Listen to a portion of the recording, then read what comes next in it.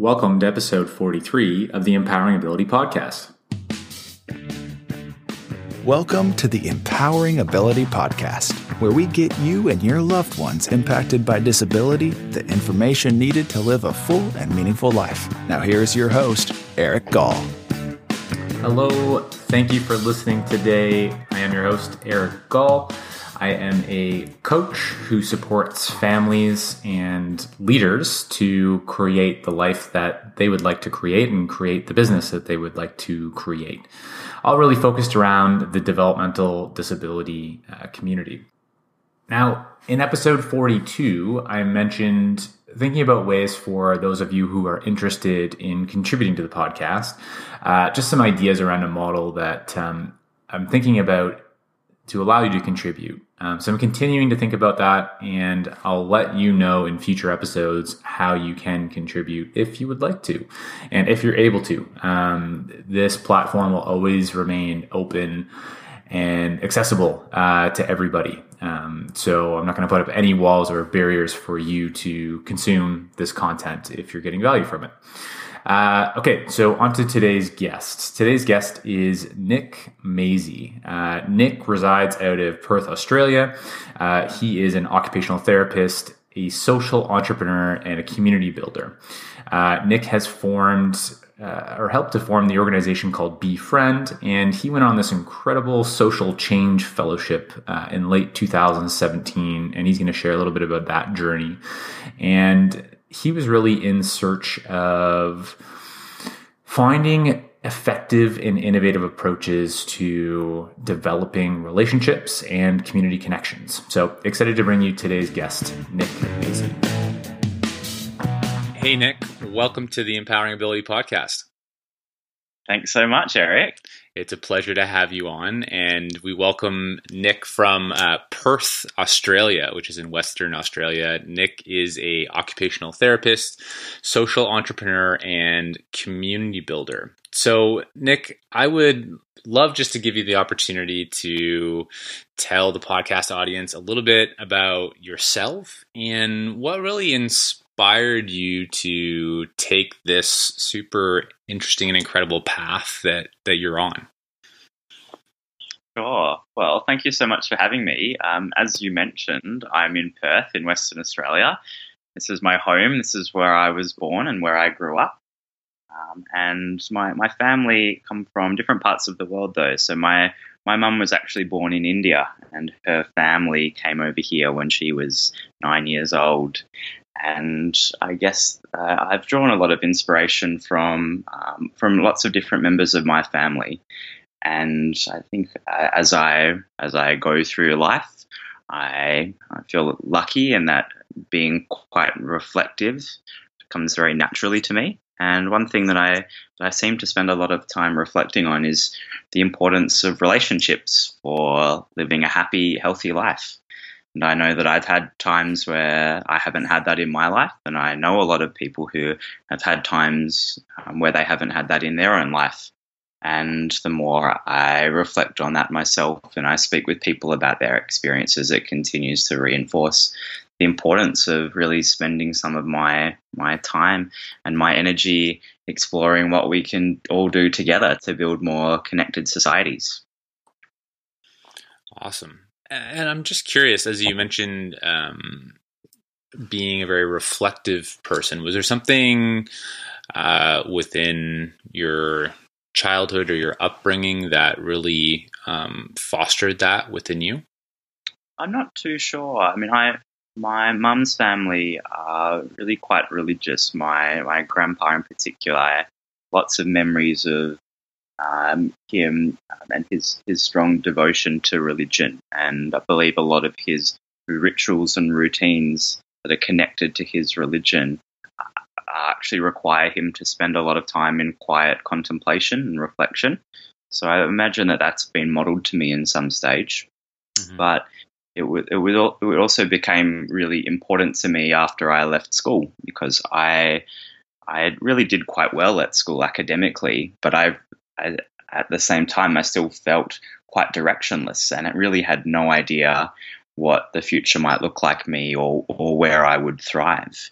And I started studying a course at university that really wasn't connecting with me. And it was a challenging couple of years asking myself lots of questions about what I was doing with my life and why I had chosen this particular path and what might be a different path for myself, and really doing a little bit of exploration and discovery. Yeah, it's so important. I think that often we can get stuck on a path that maybe we're not happy with, but we don't take the time to slow down and reflect upon, what might be leading to that and what might different paths or different alternatives be. And being the reflective person that you are, you just from reading a bit of information online in a previous conversation with you, Nick, I know that you received an email from a young man that really helped to set you down the path that you're on with Befriend. And I'm sure it took a bit of reflection before you acted on that email. I was wondering if you could share that story with the audience. Sure. So I was an occupational therapy student at the time, and an email that appeared in my inbox that was forwarded on from our fieldwork coordinator was one from a young man named Tim. So Tim's email said something along the lines of, I'm a 23-year-old guy. I like watching movies and going to the beach. I'm keen to learn how to surf. I don't have any friends. I'm wondering if there's anyone interested in getting to know me. So for me, I think there was something just really quite simple and honest about his words that resonated with me. And I went and met Tim, and I got to know him, and he's one important person in my life that's taught me so much about inclusion and what it means to live a meaningful, fulfilling life connected with others. And it was through my experience meeting him, someone who really reported that he didn't have a single person that he would call a friend. That really struck me, and that was probably quite a strong moment that prompted a lot of reflection for me about how we could be living in societies in which we're in such close physical proximity to each other, yet there could be someone just living streets away from me that felt like they did not have a single person in the world who they could call a friend. And that, my understanding is that led to the creation of Befriend. Is that how things progressed? Yeah, in a way, it really led to a series of conversations with myself and a group of others who were simply quite interested in talking about relationships and how important they are for all of us in our life. And our conversations moved to action at some point. So we launched as Befriend back in 2010. With an intention to foster a more inclusive, connected society. It was really from my experience with Tim and also others that I spoke with that I became very attuned to the fact that for many of us, the experience of isolation, loneliness has so much to do with being excluded. And so much to do with the attitudes that exist within communities that can sometimes serve to exclude or to leave out people who are a little bit different, who don't always fit the social norms and don't fit this ideal normal of that so many people seek to have around them. So for us with Befriend, it's been really important not only to foster the development of new relationships between people, but it's also been really important to foster a more inclusive culture. So really supporting all of us to challenge our own attitudes and prejudices, our preconceived notions that we might have about others who are from different backgrounds to our own, and to develop more openness in our mind and in our heart to be really, truly welcoming of all people. I love that. And the stats are showing that people with disabilities are faced with that isolation and are being faced with loneliness, and that obviously has very serious health impacts. So the big question that's coming to my mind, Nick, is how are you doing that? We have a range of different approaches that we've been testing over the last 7-8 years, but really a lot of it for us is it's about simplicity. We take a community building approach, which means we really like to walk alongside local residents who might have an interest in finding a way to bring together people in their local area around an interest or a passion of their own. And once we've sought out these local residents, we support them with the knowledge and the confidence, the skills, the tools to start to bring to life these types of small social gatherings and groups that will bring together people from different backgrounds and foster the development of new relationships. We also try to work quite proactively in partnership with organisations and networks of people who may be at high risk of being isolated or lonely, or may find that they are quite earnestly seeking opportunities within their local community to meet others and to form new friendships and new connections, and to really just act as a bit of an intermediary, facilitating some of those introductions and connections. So on the whole, for us, that essentially looks like a social network. So in Perth, we now have about 50 or so small social gatherings that are happening every month across our city that are bringing together people from all different backgrounds, different walks of life around shared interests, as a really simple way for people to meet others in their local community, to learn more about their neighbours, to learn more about themselves, to discover new interests and to forge new relationships. And thank you for sharing that, Nick. And the model that comes to mind that I'm familiar with is the concept of like a meetup. Do you have that type of a concept in Australia that you know of? Yeah, so we're quite familiar with Meetup. So I believe Meetup is a really great platform for any individual who's looking to start up some type of group to connect people around a shared interest. And it's a platform that we've been using ourselves as a key channel to reaching lots of new people. I would say the Befriend network is in some ways similar to Meetup. I would just say that we're a little bit more intentional around our values base. So we do a few things a little bit more proactively, and one of those things is the way in which we engage with local residents to really nurture that inclusive values base within the people who are starting up and hosting these gatherings, and really supporting them to really explore different ways that they can welcome and include people from all sorts of different backgrounds, different abilities, different walks of life, different life experiences, because we really believe that those hosts have such a strong influencing role over the group. Mm-hmm. The other way in which we work quite proactively is in partnership with these community organisations, because we recognise that even platforms like Meetup, as great as they are, they're things that may not simply be in the consciousness of a lot of families or individuals, community organisations that are supporting some of the most isolated and vulnerable people in our communities. So we believe it's important to be able to build those bridges with those groups and networks too. Awesome. Yeah, no, I love that. That for me, that just helps to solidify and understand the model that you've built. So thank you for sharing that. I guess looking forward with Befriend, what's your vision? Do you envision taking it to other parts of Australia, other parts of the world? Can listeners do that with the stage you're at now? To be honest, I have mixed feelings about that, Eric. I'm quite a strong believer in people within local communities really being the drivers of change within their own community.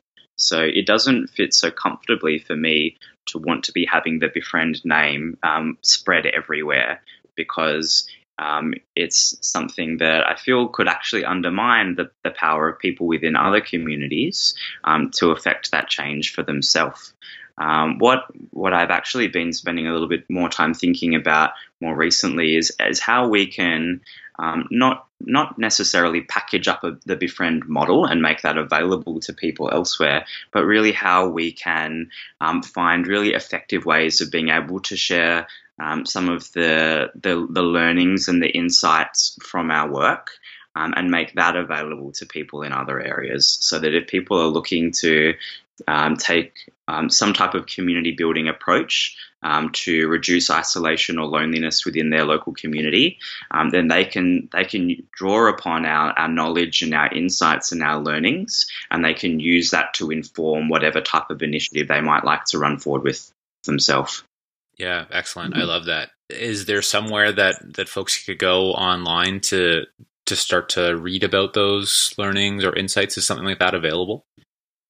Oh, not just yet. We haven't actually reached a point where we've been able to spend a lot of time documenting that sort of content. But in the meantime, people are welcome to follow us via Befriend on Facebook or befriend.org.au and subscribe to our mailing list. And as things continue to evolve and develop in the future, those would be the best channels to keep an eye on. Okay, excellent. I'll include those links in the blog and in the show notes so that they're more easily accessible to folks. So let's switch gears, Nick. I'd love for you to share a little bit about the amazing journey that you went on in 2017 with your Social Change Fellowship. Maybe I'm just going to hand the mic over to you, and if you could share a little bit about what that was and the purpose of it for you. Sure. Well, I feel so incredibly privileged. I've been really fortunate to have this really enriching experience over the last few months. Through my work with Befriend, last year I was awarded a Social Change Fellowship, which is essentially a scholarship, and it's administered by one of our large banks in Australia. This is the Westpac. They have the Bicentennial Foundation. So through these Social Change Fellowships, they support 10 Australians each year to undertake some type of self-development experience that is intended to support their own personal and professional development, to further enrich the work that they're doing within a particular social venture, to further support the health and well-being of Australians now and into the future. So for me, that meant that my scholarship supported me to undertake a 3-month international self-directed learning tour. So I defined a couple of key learning areas that I wanted to focus on in order to build my own knowledge and my networks within the type of work that I do, to put that knowledge back into the work that we're doing within Befriend, and really see how I can draw upon some of the work that others are doing who have a shared passion for building more inclusive, connected communities. Yeah, wow, what an incredible opportunity. So what were those areas of learning that you were really looking to deepen? I guess question one, and question two, what did that path look like? Like, where in the world, what did your flight path look like? Sure. So I defined 2 key areas of focus that I was interested in. The first one was how can we foster, or what are some effective approaches for fostering the development of natural relationships? And I guess I was particularly interested in how to support the development of relationships for people who have had a lived experience of being really quite isolated or feeling disconnected or devalued within their community. My second key area of focus was what are effective approaches for fostering more inclusive attitudes, behaviours and values within communities. So my intention by having those two areas of focus was really to be looking at a combination of initiatives that would be looking at fostering greater sense of connectedness at a person-to-person level, but also those that were affecting change at a broader community level as well, and had a real intention around fostering a sense of inclusivity. And the planning of my trip was certainly a challenge. It was the openness and flexibility of the scholarship is both one of the best things about it and one of the most challenging things. So I had complete control over shaping the fellowship experience and where it took me. I found it extremely useful talking with some people that I was connected with in Australia about, who had spent time in various different parts of the world, about where I should go and who I should meet with and what should I see based on these areas of focus. And I was so lucky to have so many wonderful introductions made on my behalf. And many of those introductions ended up forming the basis for my plan. So over 12 weeks, I ended up visiting 58 different initiatives across 14 different locations in Australia, New Zealand, the United States, Canada, England, Scotland, and Denmark. So I really covered a lot of ground and certainly made the most of that opportunity. Yeah, wow, incredible. And those areas you were looking to really discover, be curious, and learn in terms of effective approaches for building natural relationships and effective approaches towards building inclusive attitudes are obviously of interest to listeners of the podcast in the disability community, but really those are things that are important for everybody in our own lived experience and the human experience. So I'm just fascinated by those questions, and I'm also interested in those as well. So I'm curious, and these might be big questions and take us down some rabbit holes, but I guess starting with the first one in terms of effective approaches for building natural relationships, sitting back in your chair now, is there any insights or any conclusions that you've come to in terms of what would be the most effective, or maybe there's a handful of effective approaches to building natural relationships that you really stand behind now? Yeah, look, to be honest, it's been a real challenge for me actually analysing and trying to draw some really strong conclusions from such a diverse set of experiences. I reached a point late in my fellowship where I realised that I was having some really confusing experiences of perhaps spending a morning with one initiative and spending an afternoon with a completely different organisation, and getting to the end of the day and thinking, how on earth have I found myself visiting these two organisations in the same day? What is the connection here? Right. There must be some method to my madness. There must be some sense to why I've sought out to visit these different types of initiatives. And that point of utter confusion actually prompted me to do a very strange mapping exercise where I listed out and drew out all of these different initiatives on a large piece of paper, and I tried to group them based on those that had a really strong intention around my first area of focus, so a strong intention around fostering a greater sense of connectedness or fostering new relationships. And then I mapped out all of those that had a strong intention around fostering more inclusive attitudes within communities. And then I really looked at the space between. So I spent a lot of time really thinking quite deeply about which of these initiatives were deeply interested in both of those things. So within the work that they were doing, they were trying to support the development of new relationships, but they were also interested in fostering more inclusive attitudes within communities. And interestingly enough, there were quite a few initiatives that fell either side of that. So some that perhaps had a really strong focus on supporting new relationships, but fostering inclusive attitudes wasn't on their radar, so to speak, and vice versa. So to me, I actually became really interested in this handful of initiatives that sat somewhere in between, that were really working to achieve goals in both of those areas.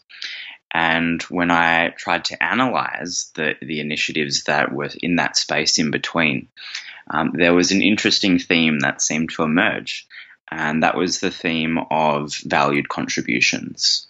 There seemed to be something about these initiatives that was particularly focused on creating some type of a platform for individuals, perhaps individuals who may have been historically devalued, to be making some type of a contribution that they were intrinsically motivated and desired to give to others, and do that in such a context that it would be that contribution would be valued upon receipt.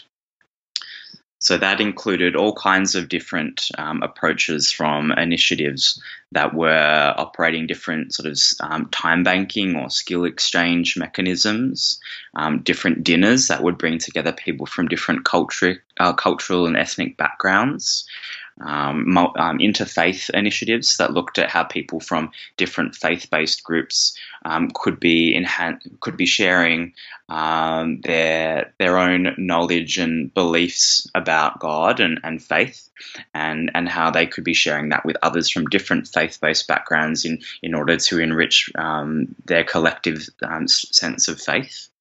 And even neighbourhood development projects that would really look at how they could bring together a group of citizens to mobilise the various different skills and resources that they would have at their disposal, and find unique roles for each resident within that group to work towards some sort of a common goal.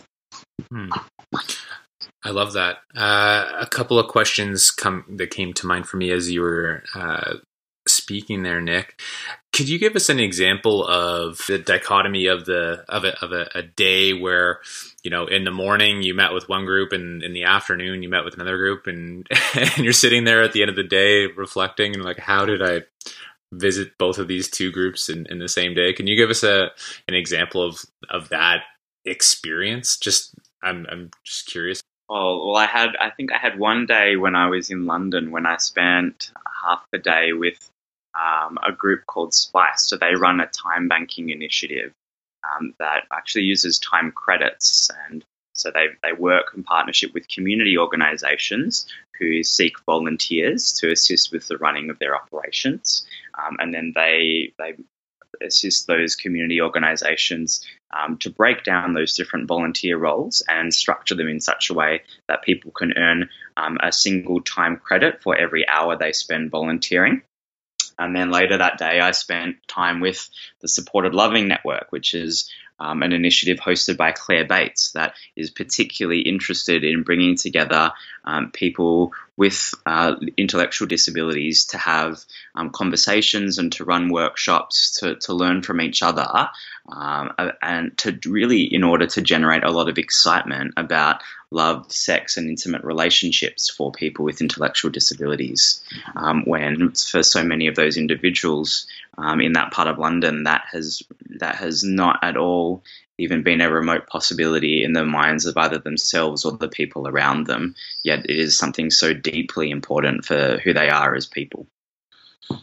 Right. And at the end of that day, how did you, I guess, reconcile those experiences in your mind?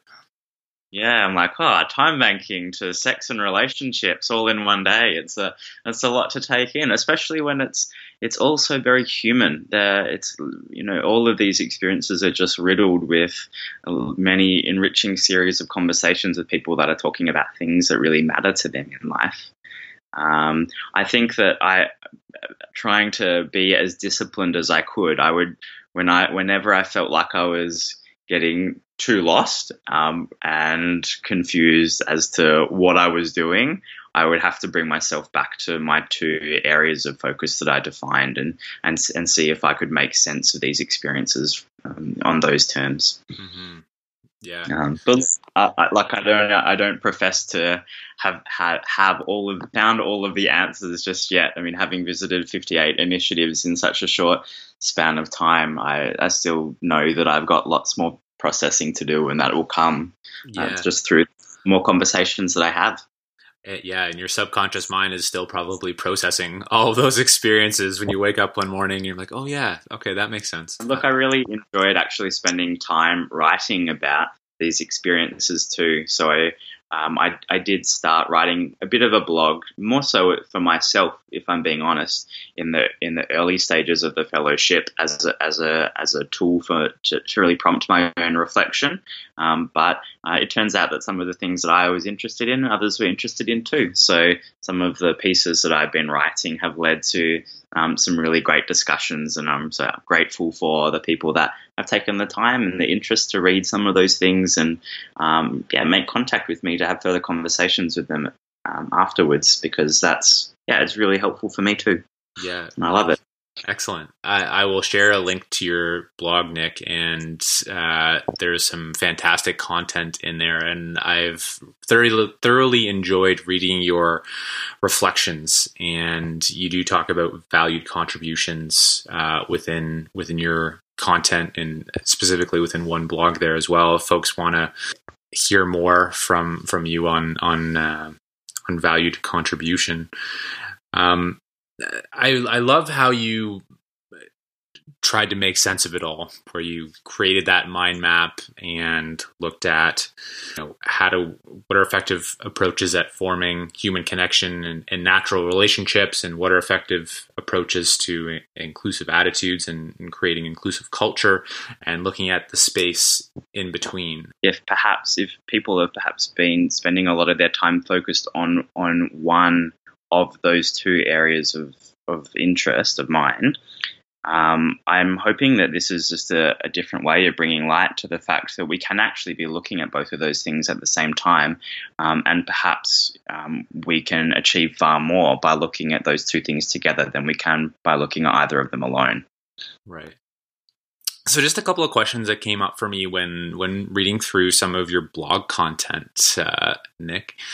Along your journey during your social change fellowship, were there any examples that really stood out to you where these groups were really, in your opinion, or from what you observed, from your observations, were these organizations or groups of people were really bringing community to life in an effective way?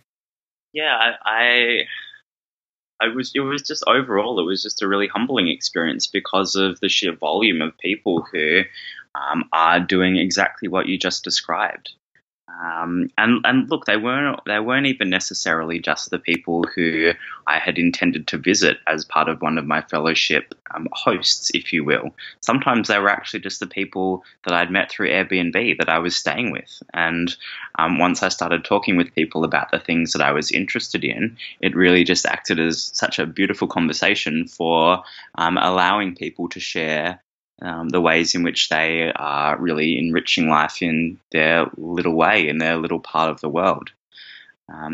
Look, I think I was really inspired by some really inspirational leadership that I saw from three different faith-based communities in Omaha, in Nebraska. So there are a Jewish, a Christian, and a Muslim community that these three separate congregations have come together in the last 12 years, originally out of a shared need for new venues or a new physical space for each of their respective congregations. But they've really wanted to use that building project as a way to foster greater understanding with each other.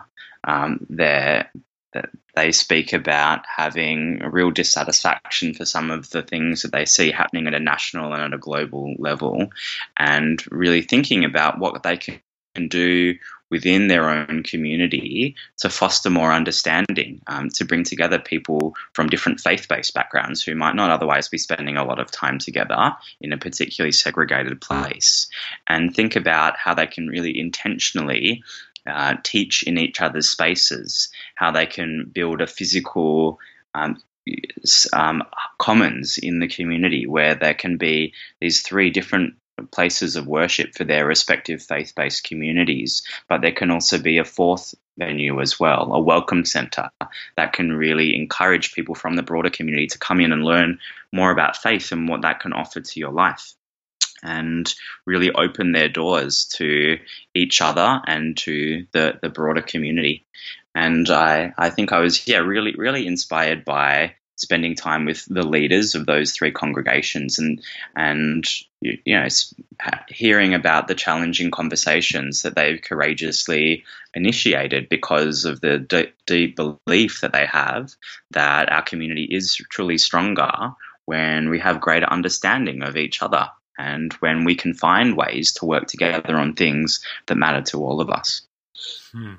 I love how the need or desire for a physical space for each of those groups has culminated in something that's much deeper in terms of understanding each other, in creating a shared inclusive space where everyone's welcome. I just love how that kind of that physical or material thing culminated in something much more deeper and meaningful. Definitely. And what was interesting was that the Rabbi Azriel, he made a comment about what he felt was the building being a tangible project. He believed that there was something really important about that, because he talked with a bit of disdain about how much time is spent now around diversity dialogues. He said something to the effect of, I'm sick of dialogues. I think so many people are sick of dialogues about diversity and inclusion. But what people need is these tangible ways that they can come together around things that matter to all of them, and to build relationships and foster understanding through the experience of working on something together. Yeah, so that building created that opportunity to create mutual understanding and to create a common goal that everyone is working towards, even if they had different origins or foundations of their faith. Yeah, exactly right. And he also made this interesting comment about how one of the more common fears that was held by members of each of the respective congregations in the earlier days of these three relationships coming together was the fear that perhaps their own faith might be somehow diluted or weakened as a result of building these relationships and building understanding about other faiths. But in fact, he said that it's really served to do quite the opposite. So in order to really engage in really good conversations with your new friends about your faith and why that's such an important part of your life, it's actually created an impetus for many members of these congregations to re-engage and reconnect with their faith and why that is important to them as well.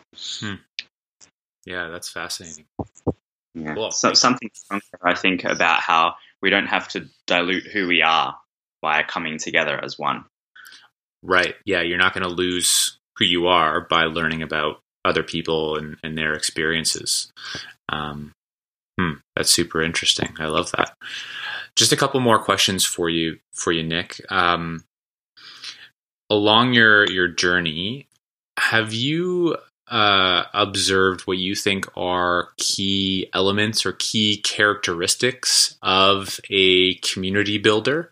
So, and when I say community builder, it could be, an example, one of the leaders of the faith-based organizations, or that's just as an example of what I mean by a community builder. And I guess a community builder also doesn't need to be a person in a leadership position, but I'll hand that question over to you.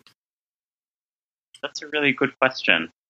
I don't know if I've spent enough time thinking really deeply about that. And thinking about specific individuals and their qualities, but there's certainly something quite strong there for me about how I believe a community builder is someone who has a fundamental belief that all people have innate gifts, all people have value and things to offer others.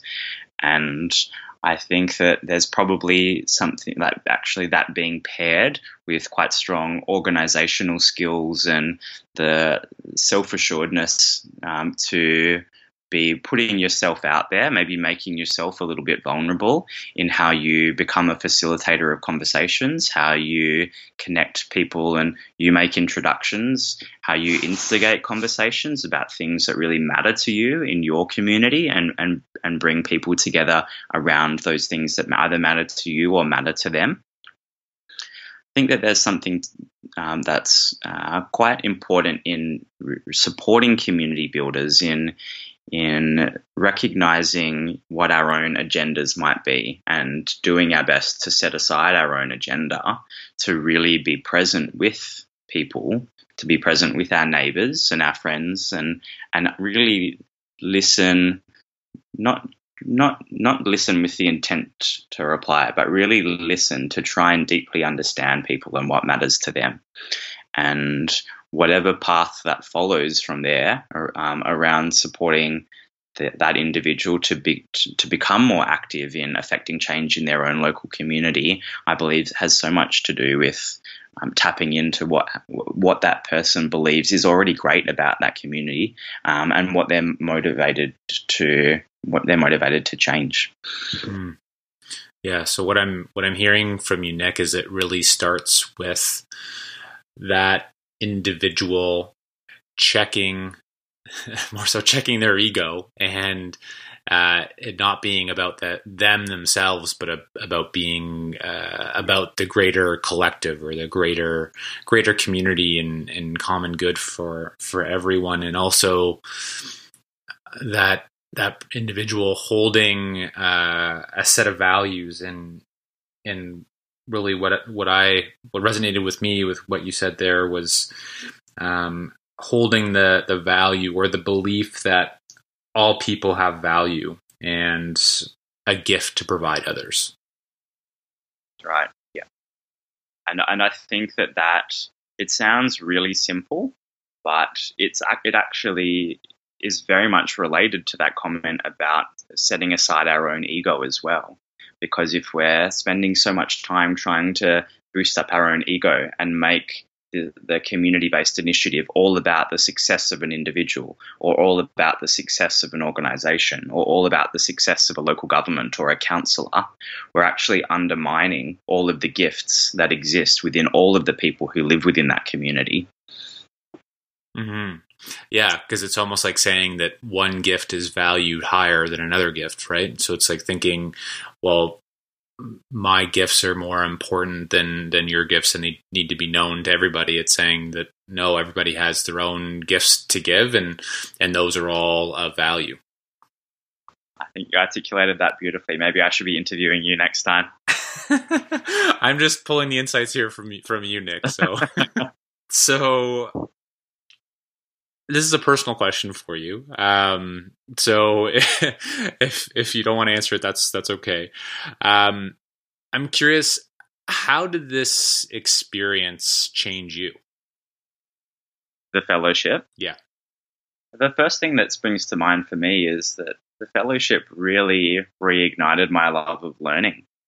I spend a lot of my day to day these days doing different types of functions within our organization. I do, things that would probably be deemed as organizational development and business development and forging new partnerships.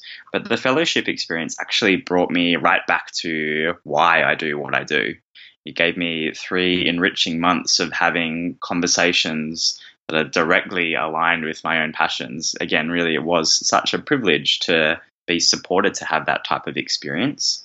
So it's really just reaffirmed for me why these things are important to me and why they're important for people in my community and why they're important for people in other communities all over the world. So it's really made me think more deeply about how I can spend more time in the future, really investing in different parts of my day that enable me to really shine by focusing on that passion rather than getting stuck in the doing, so to speak. Mm-hmm. So I'm not sure exactly what that will mean for me just yet, but I'll be looking into different ways into the future in which I can continue to have these really enriching learning experiences. I think the other way in which it's probably affected me as well is really just how humbling it is. All of us that are passionate about affecting social change or part of some sort of social justice initiative, like anyone, can so easily become caught up in our own day-to-day. We can become so focused on what's in front of us right now and have a little bit of tunnel vision and really think that what we're doing today or this week is the be-all and the end-all. But having had the privilege of meeting so many different people from so many different countries that are really genuinely working towards what I believe is a shared vision for a better world, just actually helps me sleep a little bit easier at night. It makes me just really realize that I'm just one little guy, and the things that I'm doing are just a few little things in my little part of the world. And those things totally matter, but they matter no more or no less than all of the things that all of these other brilliant people are doing too.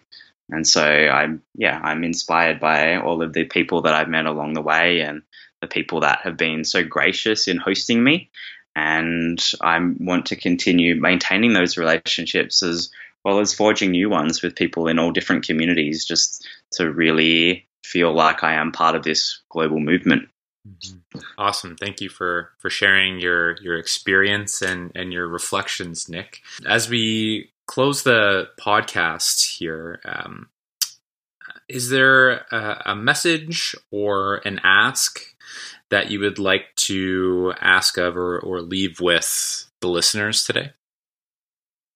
Well, I spoke before about one of my key insights about fostering a more inclusive, connected society really has so much to do with supporting people to make valued contributions. It can sound a little bit jargony, but I think that in simplest terms, I'll share with you an insight from a mother of a young man named Brent, who I met in Oshawa.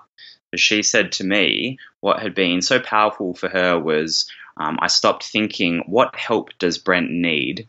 And started thinking, how can Brent be helpful? What help does Brent need? And started thinking, how can he be helpful? And that, I think that is valued contribution in really human terms. It's really focusing on each individual. It's bringing to life this belief that each individual does have innate gifts. Every individual does have such value that they can bring to the lives of others. And that it's so much in our service-based world that we live in today, we focus first on what people need. But for her, this was really flipping that on its head and thinking, how can he be helpful? What are his gifts and what are the things that he has to offer others, and who will value those things? Where will those things be valued? And how can we support him to build roles and to build a life around those contributions? And how will relationships form as a result of that? So I guess my ask would be for all of us to just spend time thinking on not so much do we need or what do the people around us need, but how can we be helpful and how can the people around us be helpful, especially the people who may be at surface value. We think that their life should be a life of needs. Thank you for sharing that, Nick. What a beautiful way to end the podcast. And I love the reframe or the shift in mindset around that. So thank you for sharing that. And just super grateful for you coming on the podcast today, Nick, and sharing the work that you're doing and the values that surround that and sharing your experience on the social change fellowship journey that you went on for those 3 months in 2017 and all the insights that you brought to the podcast today. So thank you very much. Just super grateful. Not at all. It's my pleasure. Thank you for your great questions and your curiosity. My pleasure. And I look forward to staying in touch, and we'll talk soon. Sounds great. Thanks, okay. mate. Thanks, Nick. A big thanks to Nick for coming on the podcast today and bringing his curiosity and reflections on building natural relationships and creating more inclusive societies and cultures. I really encourage you to think about the relationships that you're helping individuals build, whether it's a family member or people that you might serve as a supporter or an organization, and to take Nick's key insight around valued roles and to think about how that's both helping to build relationships for that person and to create more of a sense of belonging for them in their community. There's some great resources out there for that. Social role valorization, a social theory, all based on building positive roles in people's lives. I have a great podcast with Janet Cleese, episode 26, if you're interested in checking that out, all about building natural relationships using roles. As well, Al Condalucci talks about this concept of building relationships and valued roles in episode 41. So those are a couple of resources that I have that you can check out, but there are many more. Also, again, big thanks to Nick. I recommend you check out his blog if you're interested on anything around building relationships and creating more inclusive communities. Nick's got some great content and he shares a lot of his reflections there on his blog. And thank you so much for listening to the podcast today. If you like this episode and you think you know someone that would benefit, please share it with them. Be a part of the change to think differently about disability. Thanks for listening to today's podcast. Visit us at empoweringability.org for more podcasts and resources to help you and your loved ones impacted by disability build a full and meaningful life.